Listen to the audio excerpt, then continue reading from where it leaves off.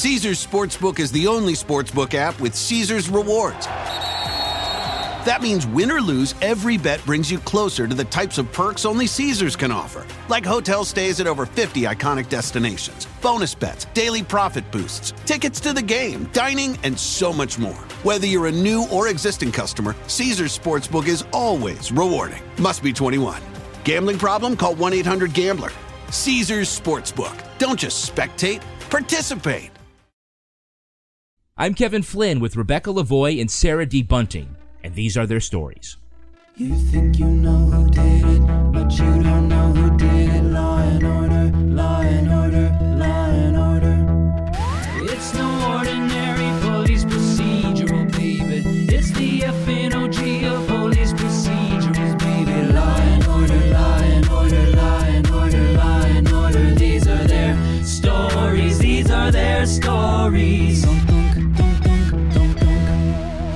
Welcome to These Are Their Stories, the podcast about network TV's most enduring crime franchise and the real-life cases that inspired their shows. I'm Kevin Flynn. Each podcast will break down an episode from either Criminal Intent, SVU, or The Mothership. Today we're looking at SVU Season 14, Episode 7, Vanity's Bonfire. Joining me to do just that is true crime author and host of the podcast Crime Writers On, my wife, Rebecca Lavoie. Good day, Rebecca. Thanks for identifying me as your wife, as if that's more important than all the other credentials. Well, it's probably one that takes up the most time. Well, hello. And rounding out the panel is our special guest from the Mark and Sarah Talk About Songs podcast and publisher of the Tomato Nation website, Sarah D. Bunting. Hello. I'm so excited to be here, you guys. Oh, I bet you say that to all the girls and guys. I do, but it doesn't mean it's not true, Kevin. I can't believe you're excited to be here. I am talking to freaking Sarah Bunting right now, like one of my online heroes. Sarah D. Bunting. Sarah D. Bunting. Because apparently there is another Sarah Bunting who is... Do you want to tell the story, Sarah? I don't actually know the story. Everyone makes mistakes. She's incarcerated in New Jersey, or she was like 10 years ago. There's also a Sarah Bunting on Downton Abbey that I am not. That's right. I am also not her. That boring teacher lady. Oh, yes. yeah. Boy, that pinko. Yes. That must have sucked. It's almost as bad as when I found out that Kevin Flynn was the lead character in Tron. They had a guerrilla marketing campaign, which was Flynn Lives, and my Google alerts were like off the hook, and I was like, God damn it, I've been alive the whole time. Oh, yeah. No, I had the same problem. Just Downton spoilers streaming into my inbox. Thanks, guys. You stay away from that Irish chauffeur. You're one of the first guests we've ever had that has her own Wikipedia page. Yeah, that's a crazy thing, right? I didn't start it.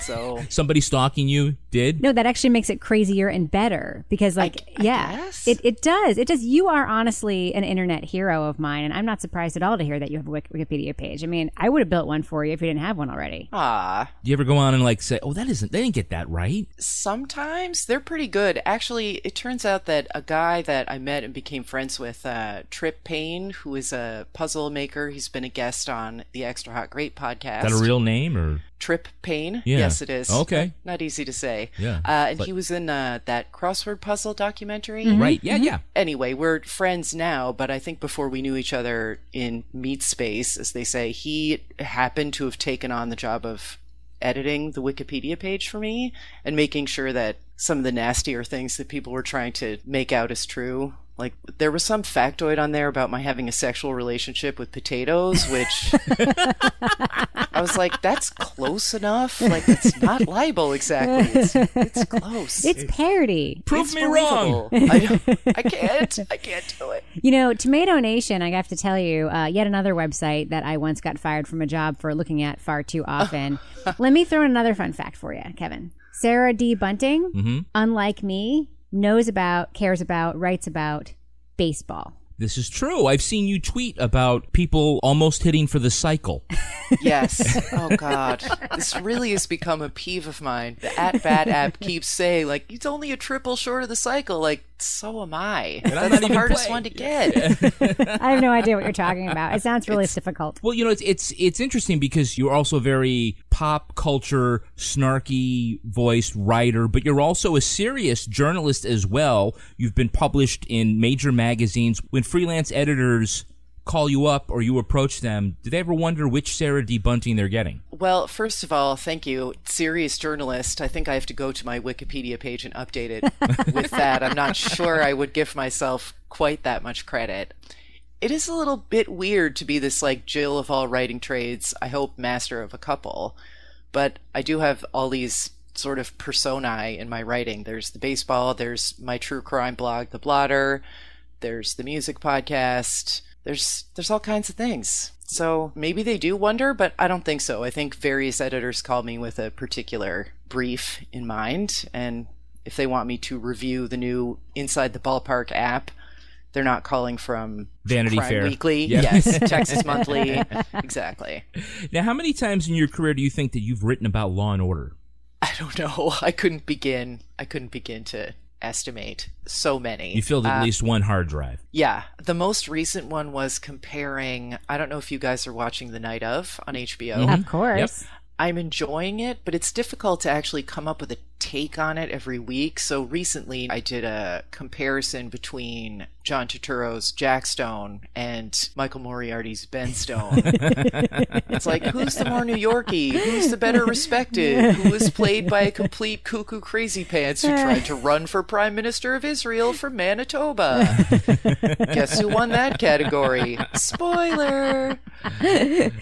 Yeah, but we're always looking for excuses. On Previously.tv, we did a Law and Order week that I think was the most popular theme week we did until Star Trek week, which tends to win these things. Law and Order week, like, we are really obsessed with it. I love it. I never get sick of talking about it. When the day comes when you cannot find anyone else who watched the entire run of Criminal Intent, I am here for you. Oh my God. We have to have her back for a Criminal Intent episode because I feel like I'm the only one who ever watched that show. It's just us two. Really, even Dick Wolf is like, that thing? Was that the one with, what's her name? Govich on it? What was that one? Conviction? I watched that one too. Yeah. It actually comes up for me too because I love the Gorin and Eames combo so much, but nobody knows who I'm talking about whenever I say their names. I do. Although, I don't know. What'd you think of Logan reappearing on that? Yeah, that was a I thing. think that was, but that's also kind of a very Dick Wolf kind of thing where he recycles those actors. Well, he certainly recycles the actors. Oh, sure. In different roles, but bringing back some of the characters, at least the ones he doesn't outright kill off. I always feel like he just ran into them in the mall and was like, you're not doing anything next week. We're doing this episode. You want to just come on? That's how it feels to me. Well, Noth, I think, was kicked off the show. Yeah? Like, he and Wolf were not getting along. Huh. So he did not leave the show by choice. And then they had the movie. Exile. Yes, where it turned out Profaci was the bad guy. Spoiler, I guess. That's okay. It's okay. Yes, don't go back and rewatch that movie. Like, we Loganettes were so excited this was happening. It was like, maybe he'll come back to the franchise. And so at the time, I don't think I realized how dull the movie was, but I tried to rewatch it recently and passed right out. It doesn't hold up, is what you're saying. No good. It's like Beatles anthology. It's like, okay, free as a bird. I heard it. Yeah. Sarah, of all the franchises, which two cops are your favorite detective team? Favorite Law and Order detective team. This is pretty controversial, but I'm the one who thought Chester was kind of amazing. Really? Yeah. The underplaying, I guess you could say, was very soothing. Wow. Based on your taste, I don't know if I'd order the same pizza as you.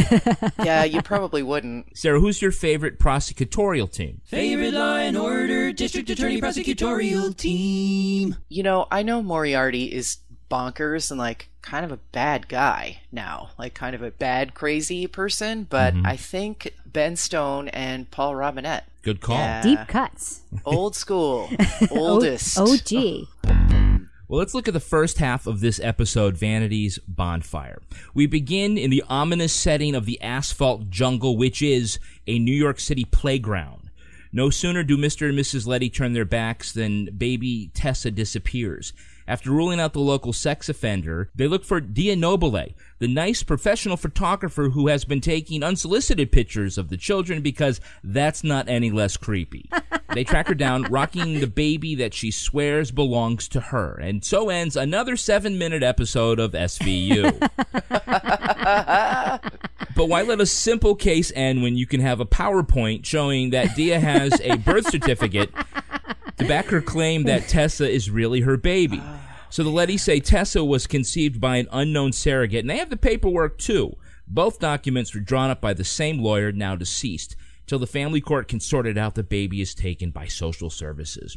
Dia says her baby daddy talked her into giving up the baby just for a month or two while he can get divorced. But in a twist of bad luck, she has been with the only married man ever to lie to his mistress about leaving his wife.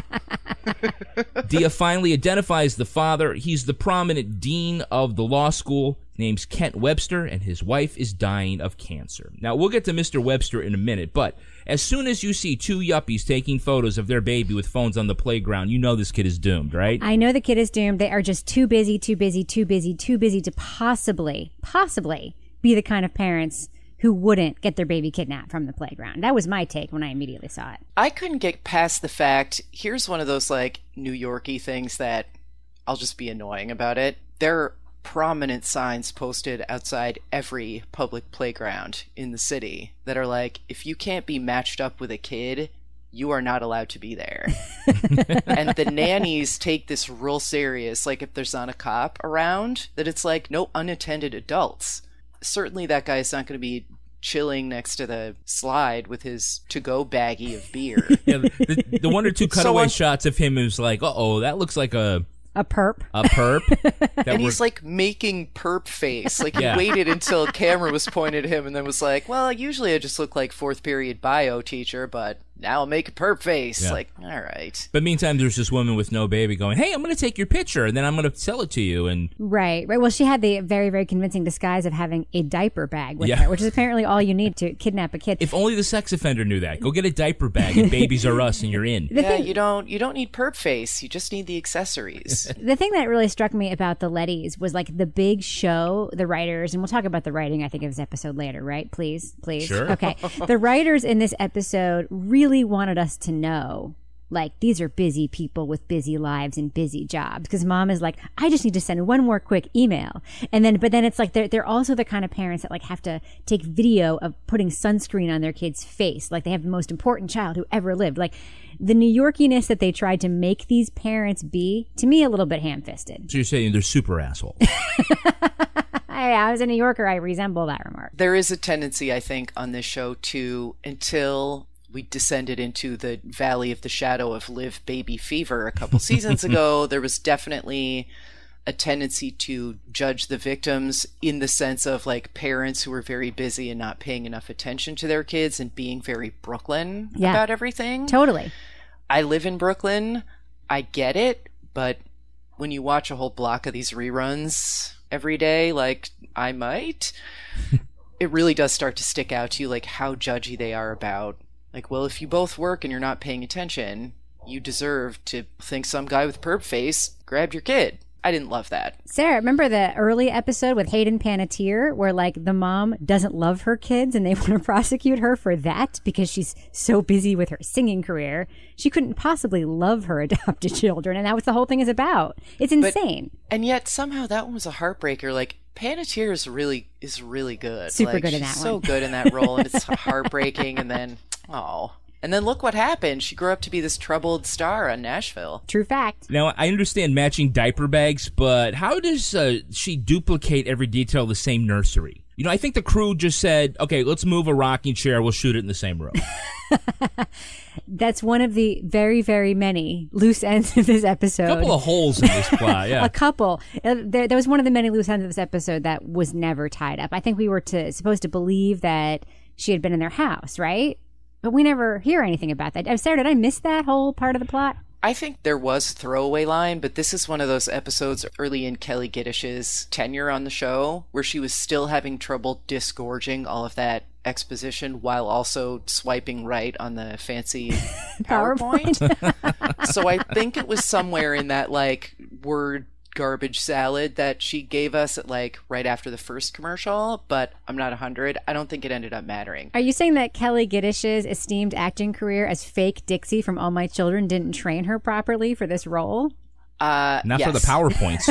That is what I'm saying. It is a lot to do. I mean, I'm married to an actor, so I'm like hyper aware of sort of what they're being asked to do just like physically sometimes, that she's like got all this computer stage business to do while also it's just a huge expo dump, and then everyone is standing around doing their active listening exercise. Right. Like, Are you hyper aware of her costuming too, and that super weird studded armed jacket that she was wearing throughout the duration of the interrogation and police scenes in this episode? in the sense that I was maybe trying to source it. Yeah, they've been wearing some amazing outerwear, like the double-breasted styles that she and Liv have had in the wintertime lately. Yeah. Look, I've seen all these like a half a dozen times each. You got to do something. Yeah. Way to keep it fresh. Yeah. Now, we do see the natural tension between the characters of Benson and Amaro by which people they sympathize with when it comes to a he said, she said, or a they said. Captain, I gotta tell you, by the look in her eye, Dia may have a connection to this baby. Well, what I saw in her eye was a whole lot of crazy. Am I right? Oh, totally. Amaro's always like a super sexist, and Benson's always like the woman is definitely a victim. And Wait, that's how the does that make him a conflict they have. sexist if he He's sympathizes for the father? Well, he's always saying the father is a victim and the woman is super crazy. A whole bag of crazy. It's always something like that. I mean, Yes, I did make a note of that line. I love one that's ripped from an obvious headline. I love all of it, except Amaro. I fucking hate that guy. So do I. Finally learned to write the character, and then they shot him and shipped him off to wherever he ended up. So you hate the Upstate. Amaro-sodes, huh? Yes. Oh, Amaro-sodes. Thumbs down. Well, this episode has Hey, It's That Guy. Hey, it's that guy. But it's somebody that we know right away. It's Scott Bakula, Yes. as you said, from Quantum Leap and NCIS, NOLA. I mean, he's a guy, like, you don't even have to look at him and you already know his name. So, of course, you know he's up to no good. Right. Yeah. Well, although there's a couple of Hey, It's That guys. Jessica, is it Jessica Hecht who plays his wife? She was on Friends as the lesbian wife of Ross's ex. Right. And she was also on Breaking Bad in a sort of recurring You got it. You got it. role. Yep. And then Luke Kirby, if you watch, he is more famous for something else, but I know him from Rectify on Sundance. Mm-hmm. So it was weird to see him, he looks exactly the same, except he's douchey instead of a hard-charging defense lawyer. Well, who recognized who Dia was? Dia Nobile. That was one of those. Was she a Phillips? She was Yeah, like a. she was. Yeah. Is that, was Bijou Phillips, daughter of the mamas and yeah. papas, John Phillips, and half-sister to China and Mackenzie Phillips. Yeah, I could. Of course, you know her, Rebecca, from her career-making turn on Celebrity Blackjack, where she lost to Sharon Doherty. I probably did watch. Oh, poor Shannon Doherty. What a hard week she's having, huh? But yes, I did actually watch Celebrity Blackjack a lot when it was on. I thought it was a really good show. Yeah. It was a good show. Did she double down on 6, which is like the thing that I think was... Dia would have doubled down on Yeah, 6. yeah. Well, here's what director James Toback had to say about her. Quote, "You never knew what the fuck she would say or do next. She is a genuine psychopath. I say that with affection and admiration." About the actress? Yeah, about Bijou Phillips. But that's something Amaro would say. Oh, huh? Well, look, they could have made Dia a very sympathetic pawn, but instead she is batshit crazy. That's not an accident, Sarah. No, I don't think so, because I think they're also trying to make Count Bakula... what is the character's name? Webster? Kent Webster. Nothing good comes of being named Kent on TV and in movies. I don't feel. See also, what's the one with Val Kilmer where the house fills with popcorn at the end? That wasn't Weird Science. That was Real Geniuses. Real Genius. Yes. Thank Yes. you. Yes. Kent. Didn't go well for him.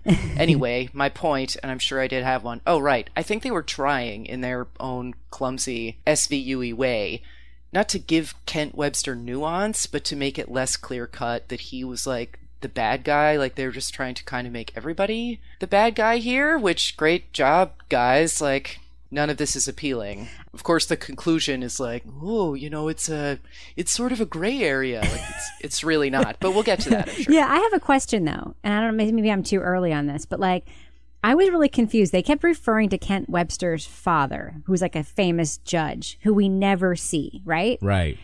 And then Kent Webster is somehow also famous, even though he's just like a dean at a law school, right? Yeah, but no, I mean, you remember... But then they're like... She's claiming that Tessa's father is Kent Webster.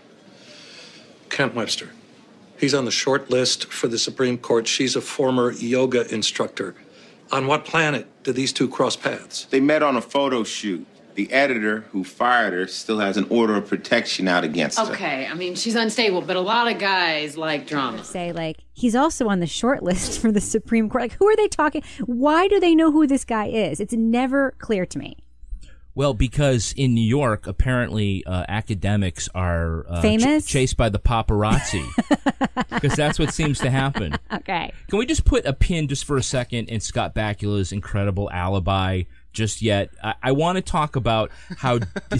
You know what I'm saying? I want to talk about how Dia tries to prove that she and Kent Webster are having an affair. Mm-hmm. It says they have all these sexy text messages. Look at his text. My phone's in my bag. You're the only star in my galaxy. My happiest place is in your golden triangle. It's my favorite one. And he sent these from his cell. No, we have a private phone. So there's no way to prove they're from him. Yeah, but he sent me pics of King Sebastian. That's what we call it. Okay. King Sebastian. King Sebastian. Yeah, that's his Pee-wee's name. That's a really great detail. I wonder if, like, the great academic came up with that. He's like, well, he was the king of Portugal in the 1500s, so that's the name of my penis. It's better than Little Kent. Caesars Sportsbook is the only sportsbook app with Caesars Rewards. That means win or lose, every bet brings you closer to the types of perks only Caesars can offer. Like hotel stays at over 50 iconic destinations, bonus bets, daily profit boosts, tickets to the game, dining, and so much more. Whether you're a new or existing customer, Caesars Sportsbook is always rewarding. Must be 21. Gambling problem? Call 1-800-GAMBLER. Caesars Sportsbook. Don't just spectate, participate.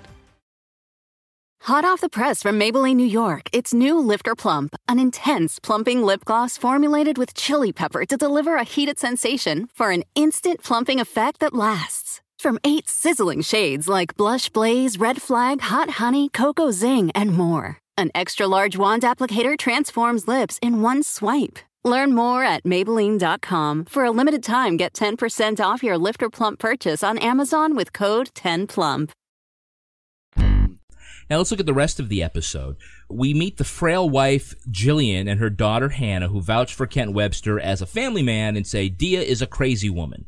Meantime, the DNA test shows Dia is the mother, but the father is not Mr. Letty. Benson and Finn bluff Webster into thinking the DNA proves he's the dad. Then, the greatest legal mind of his generation comes up with this defense. Dia gave him a hand crank and his Ziggy did a quantum leap into her uterus. Nice. So, classy. I quit. Are you talking about the manual release? Yeah. So, the team discovers that Webster's father, a powerful judge, arranged for the fraudulent adoption papers. Then paparazzi, who are apparently having a slow day, catch Webster and Dia kissing in a hotel. So the cops respond to a disturbance at Dia's and they find her dead on the floor and Webster rummaging around. Now, Webster's alibi holds up against Dia's time of death, so they look at Mrs. Webster. She confesses, although she's not strong enough to lift the heavy crystal used to bash Dia's head in. Though Benson and Amaro know it's really the teenage daughter, they let Jillian Webster plead guilty to murder and spend her remaining days in prison. So, Webster's paternity alibi. Is this the greatest moment in television, or is it just me? It's not the greatest, no. It is definitely the ickiest moment of this episode, hearing Scott Bakula of Quantum Leap talk about... My wife has been ill, and this is incredibly embarrassing. Go on. In a moment of weakness, I let her give me a manual release. About his manual release, and the note that I made both mentally and on my paper is A, he said that on TV, is that okay? And B, ew. Sarah, your reaction? Maybe I've just been watching too much SVU for too long. That barely even registered to me. I just couldn't get past the fact that, as you deemed him, the, second greatest legal mind of his generation, thought that this would fly and then did just such a bad job of acting it. Well, I don't think Scott Bakula could even bring himself to look in the camera when he said those lines. He didn't just turn away from them. He turned away from America. This is incredibly embarrassing. I felt like every actor in this episode couldn't bring themselves to say these lines. I don't know. I don't want to disparage the writers behind this episode because it could have been a trick of editing. I don't know. All I know is no one really seemed to have their heart in it. I don't know. I mean, there are some where, like, they're almost shooting glances at the camera like, really? But whenever Ice-T has to wear like a fake beard in jail, like the long sort of like Wing Sun fighter beard, that's like, that's obviously dryer lint. You're not even trying. What's the budget for that? 17 cents? But this one I really did feel, primarily because we didn't see Webster Sr., like, who is it? Daniel Webster? The devil and Daniel Webster? It's like, he was too busy writing the dictionary. Couldn't be like, I feel like this episode was probably originally like 48 minutes long, and they just couldn't make it work. But also, there are some weird things about the way that the plot line, like, plays out with Scott Bakula's family. Like, they live like in a huge, huge ass brownstone. They're obviously like incredibly wealthy. How, right? So there's a missing piece. And then also they get arrested in that like super duper fancy restaurant, which is where everybody gets arrested, if you're in these kinds of episodes of SVU. And it's like, where's dad? Like, it really does feel like a lot of missing pieces. Sarah's absolutely right. Based on whose headlines this was ripped from, maybe there was a little more attention on it from legal, and they were like, you have to cut this, you have to cut that. So they shot like a bunch of stuff, and legal was like, here are the 5 minutes that you can't have. And yet, everyone knowing that this is someone whose name rhymes with fond fed words, the bit of the completely rococo plotting, even for SVU, that gets left in is where he gets a wristy, and that's how he was paternitized. Like, oh. You can see how I didn't think that could in any way father a child. Just to be clear, you're saying that Dia retrieved your semen and then used it to impregnate herself? You see her do that? No, I when it was over, I left the room immediately. Oh, I know, like, that got left in, but I don't remember if Fond Fedwards alleged that that's what happened with what's her name? I don't think that's what he alleged, no. I don't think so. Now, he actually did go to law school, and they knew that wouldn't work. He probably went to science class, too. Now, Sarah, as a website editor, how much money would you pay for compromising photos of a law school dean?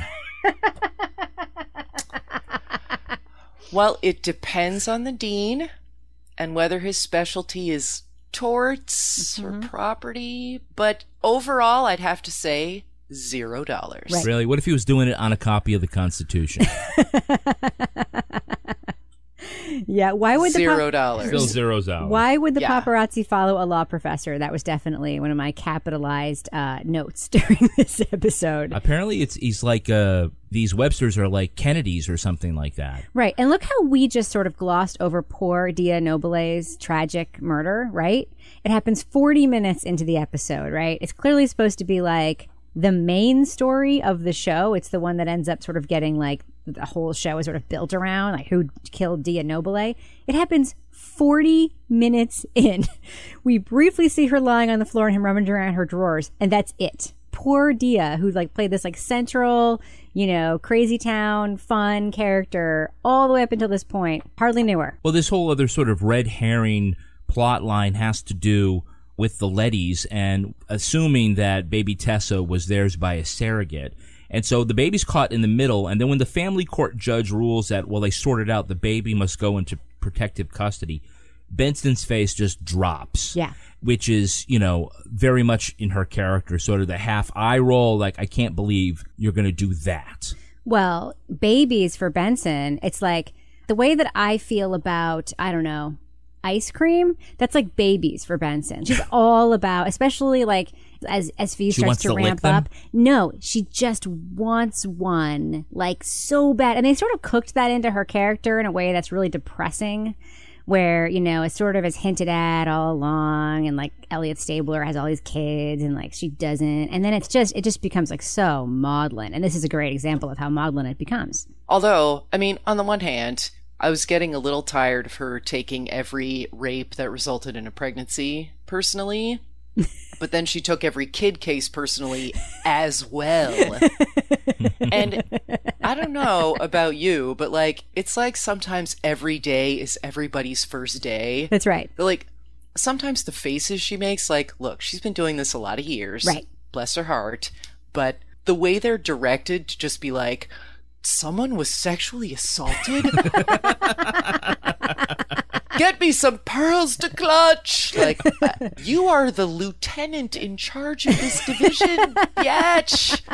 Get a grip on something, anything. It's not the special car theft unit. Well, that's why they're so elite. know. That's what makes them so elite. What, that they still have feelings? They haven't lost the capacity for shock? I don't know. I mean, I still love it. Like, the worse and more ridiculous it is, Yeah, me too. the more I love it. Me too. Totally into it. Me too. Well, Elite's a very controversial ending where they're going to falsify evidence or at least keep their mouth shut about what they really know happened to let a poor little rich girl go to counseling and let her dying mother take the fall for murder and die in jail. Right. Which seems like unfair and illegal. And like in other episodes that have had almost this exact same plot, Sarah, I think you know which ones I'm talking about, where it turns out like the kid did it. There is no mercy on those fucking kids in these other episodes. For some reason, this little milquetoasty girl gets like all of this mercy just because her mom happens to be like a pretty good actress. I don't know. I was pretty dumbfounded by that whole thing. Well, and let me ask you this. What was your feeling on how that situation was left between Benson and Amaro? Jillian has made sure that Hannah gets counseling. For everything. The counselor is going to report directly to me.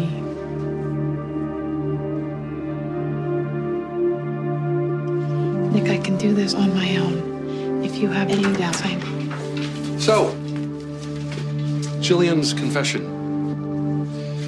She raised that heavy crystal and repeatedly struck Dia's head.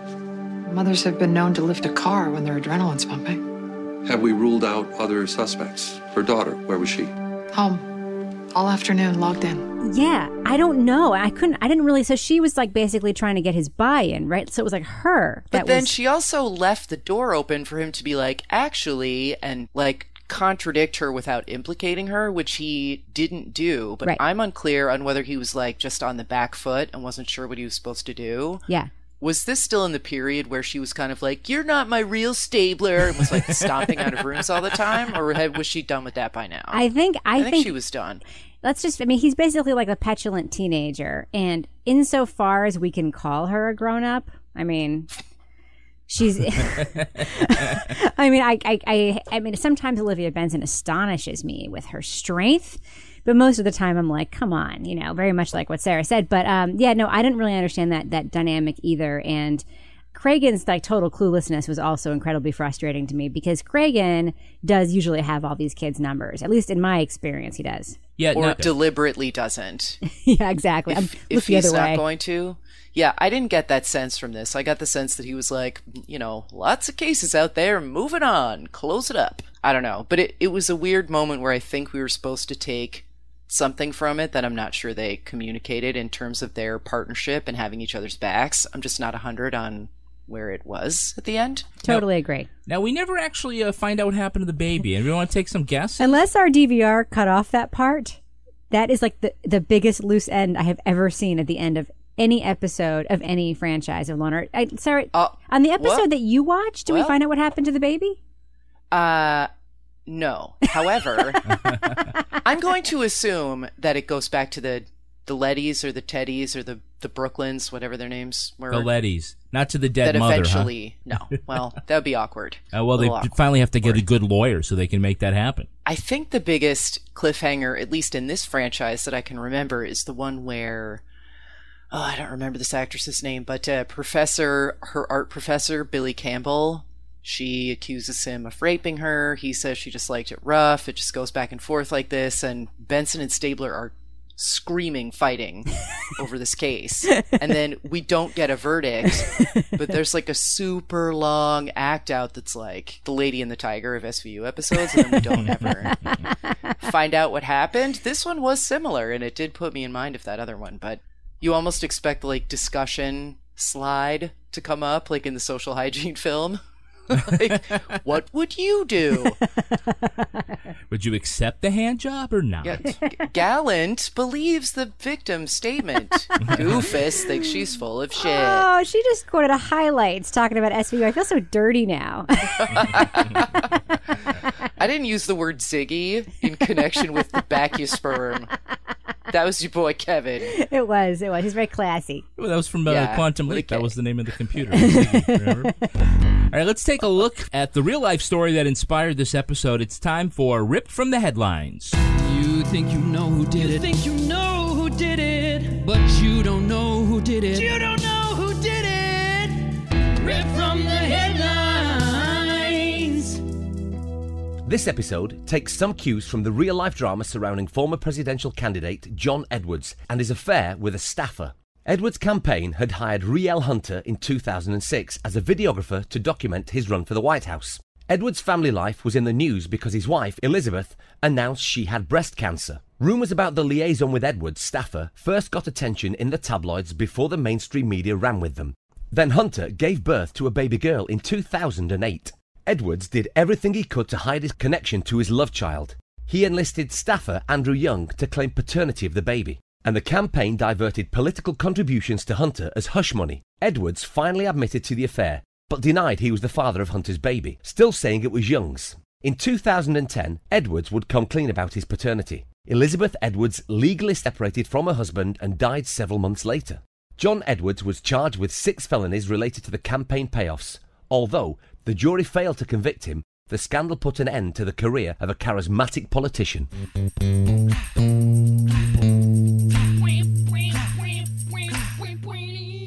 Now, Rebecca, that's the real story. You have your own story about John Edwards, right? Oh, I really do. Oh, thank you for giving me the opportunity to tell America about this. Back in 2004, I was standing on my porch getting the mail when a very nice presidential candidate came onto the walkway up to my house, which, by the way, actually does happen here, like in New Hampshire. In New Hampshire primary, yeah. A lot.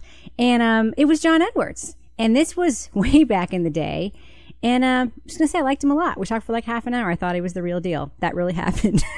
And did you vote for him? No. So the return on the investment of that half hour was pretty low. No. It wasn't good for him. He has a wonderful voice, though. I always felt like whatever happened in politics, which now will be Bupkis, he would have a fine future narrating, like if City Confidential ever came back. Totally. And he wrote that a great narrator for that. He wrote that book about his legal cases, and it was like, fighting for the little guy. I don't know. I liked him at the time. I did not recognize, though, anything about the John Edwards story in this episode of SVU. If you hadn't told me that's what it was based on, I never ever would have guessed that. Because you're still in love with him from that half hour. No, there was just nothing about the SVU episode that was anything like the John Edwards story, except for the fact that Dia Nobile was a photographer, which is barely connected because Riel Hunter was a videographer, not a photographer. Oh, yeah. That's so much of it. Yeah. That's enough of the change at NBC Universal Legal. Okay, yeah, that's good. Make her a photographer. But he wasn't running for office. Maybe that was the part that got cut, where he was supposed to be in the Supreme Court. I don't really know. I don't, because who is that then? The Oliver Wendell Holmeses? The Al Gores? I don't think so. But I wouldn't have caught it either on my own, because they put the card up at the beginning that's like, we know we always say this, but we're going to leave it up a little extra long this time. This is not based on anyone real. And I was like, so who's it based on? So I Googled it. Because I was like, I'm being tortured with an Amaro-sode for a reason. And I want to know what that reason is. And now I know. That we're strolling down memory lane with Rebecca and John Edwards. That's right. So, but, the real life story and in the fictional version here, doctoring up some adoption papers seems like child's play compared to getting a staffer to claim your love child as his own. Right, and Dia was in on saying the baby wasn't hers. Like, she was in on it. Like, she was okay with giving up the baby. I'm talking about Andrew Young, the guy who worked for the real John Edwards, said, "Oh no, it's my baby." That was how much of a sycophant do you have to be? Okay, sure, yeah, I'll do that. Well, and also, it's not going to be just for a few months in real life. Like, presumably, the end game is the White House. So this is basically indefinitely keeping the secret and pretending like this kid is yours and you don't know about this relationship. Like, I mean, I guess this is how sociopaths like Edwards think. It does give me hope that House of Cards could be more real than we think it is, honestly. Because it was like a very like Doug Stamper thing for that guy to do, right? Yeah. I'll do anything to protect you. And I am one of the few, just as controversially as, you have your favorite detective in SVU. I'm one of the few people in America who feels like a tremendous amount of empathy for Doug Stamper and like likes him a lot. Oh my gosh. We love Doug Stamper at Previously.tv. Love him. I love him a lot. And I feel for that guy. What's he doing now, you think? We should look it up. Probably doing that weird bourbon injection thing. That was the only thing I didn't like about Doug Stamper. I was like, son, that's perfectly good bourbon. Speed it up. At least swish it around in your mouth and spit it out. Yeah. Ain't nobody got time for that. That's right. Hey, despite the sympathetic profile she enjoyed, the book Game Change says that Elizabeth Edwards was a crazy freaking bitch. I remember that. Does that change your opinion of her at all? Nope. No. No. I'm sorry. I think that is sexist bullshit right there. I think that you can be John Edwards' wife. She probably had a not so great personal life. She's being dragged around the country when she has cancer. She's, as you know, having been a reporter and attended house parties with Elizabeth Edwards, she was able to put on a great game face for the crowd. Yes or no? Yeah, she's very nice to me. Is that not her job? Is that not her job? That is the political spouse. Yeah, that is your job. And if she's not nice to people behind the scenes because she's tired, because she has, cancer, that is her damn right. And nobody would ever say to the perfect male politician, like nobody talks about men that way. So I take umbrage at besmirching the reputation of the cancer-stricken, now deceased Elizabeth Edwards. And even if she weren't cancer-stricken, fuck off. Please. That's going to do it for us. Thank you to our great guest, Sarah D. Bunting. Sarah, where can listeners follow you online? Oh my gosh. Well, the easiest place to follow me and get all my latest thoughts on baseball, true crime, Law and Order, and random disgusting snacks that only I enjoy is on Twitter at Tomato Nation. And I hope that you will visit my other site, Previously.tv, and enjoy all of our Law and Order content. There's so much of it, and more coming all the time. And we Thank you so much for having me. This was so great. Oh, thank you, Sarah. Now, Rebecca, where can our listeners follow you? They can't find me in any of the places Sarah D. Bunting is because she is more talented and cooler than I am. But they can find me on Twitter and Instagram at Reb Lavoie. And you can tweet to me at Kevin P. Flynn. You can also tweet to us at Law and Order Pod. Our newsreader was Cy Frater. Our theme music was composed and performed by Uncanny Valleys. If you enjoyed this podcast, leave a review on iTunes. It helps others discover this program just like you did. All clips in this podcast were used in compliance with U.S. Copyrights Act fair use exemption for criticism and commentary. These Are Their Stories was recorded in Studio C and is a production of Partners in Crime Media. Partners in Crime Media. Caesars Sportsbook is the only sportsbook app with Caesars Rewards. That means win or lose, every bet brings you closer to the types of perks only Caesars can offer, like hotel stays at over 50 iconic destinations, bonus bets, daily profit boosts, tickets to the game, dining, and so much more. Whether you're a new or existing customer, Caesars Sportsbook is always rewarding. Must be 21. Gambling problem? Call 1-800-GAMBLER. Caesars Sportsbook. Don't just spectate, participate.